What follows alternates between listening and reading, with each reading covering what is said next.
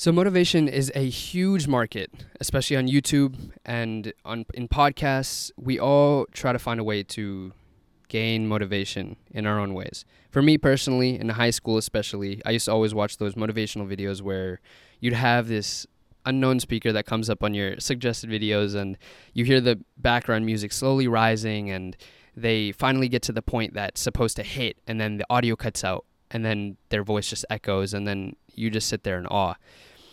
And I think seeking motivation in general is something that we all strive for. I think it's innate. I don't want to make that claim, but I think it's innate that we all try to find a source of a reason. We try to find a reason to do something or to get up and actually start on whatever it is we want to do. Now, one thing that I learned recently is from a YouTuber named Ali Abdaal. He's a productivity YouTuber. And what he points out is that What he points out is that motivation is something that we generally treat as an external factor.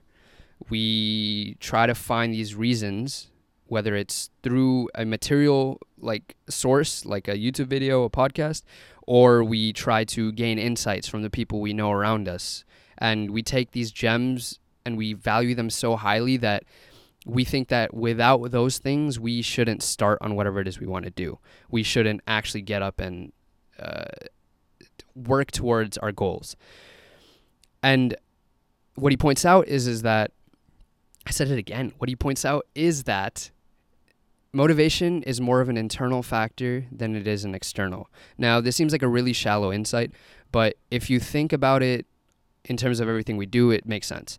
When we're working out, obviously there's that external factor that a lot of us will seek. We try to see whether we're seeing progress in the mirror or just measuring our arms with our hands. Whatever it is we do, we try to see a material sense of progress. Now, initially in starting, a lot of us will stop working out, myself included, because you don't see that progress initially. It's a long-term effort. But if you start viewing going to the gym and working out as a way to make yourself feel better, or you feel like you accomplished something at the end of a workout, then treating it that way, you have that motivation to continue going because your only baseline, your only goal at the end of every session is to do that session and get it in the books and track it that way. That you're just trying to get another day in the gym in the books, right?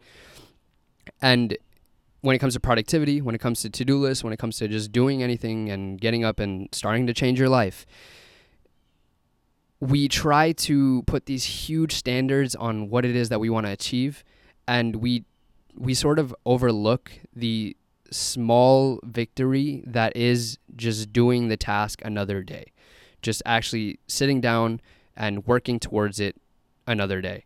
And by another day, I mean you sat down today and you actually worked on it, so that's another day in the books.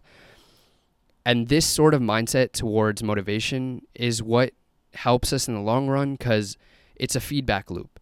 You work on something today, you have a way to track it, whether it's a homework that you finish or whether it's a long-term project that you just say, hey, I worked on it another day and I completed X, Y, and Z. And that feeling of accomplishment that you get from actually working on it for another day is a motivation in and of itself because you feel accomplished. You feel like you achieved something. And because of that, you use that motivation to go ahead and do it another day and another day and another day. And when you treat activities and tasks like a day-to-day thing rather than a long-term, super abstract goal, it makes it a lot easier to go ahead and actually achieve the things you want to do and get up and do the task that you want to do. Repetitiveness. Nice. So the main takeaway in this is that we should treat motivation more as an internal aspect, that it's a feedback loop, that the only real hindrance to you getting up and doing what it is you want to do is that first step in actually starting the task.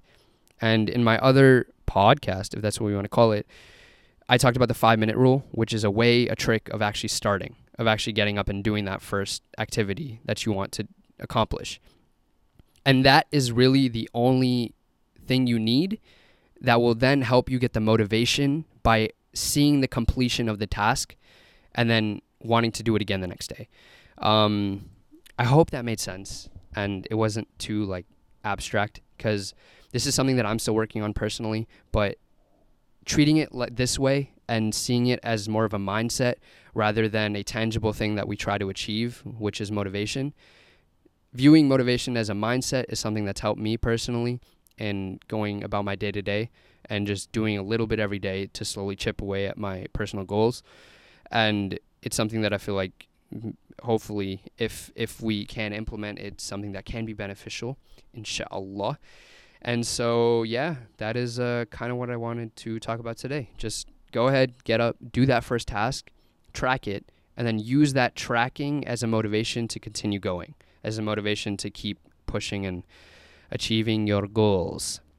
So that is all for today. The reason I kind of wanted to talk about this, and you can cut it out now because the rest is going to be kind of me rambling for another minute.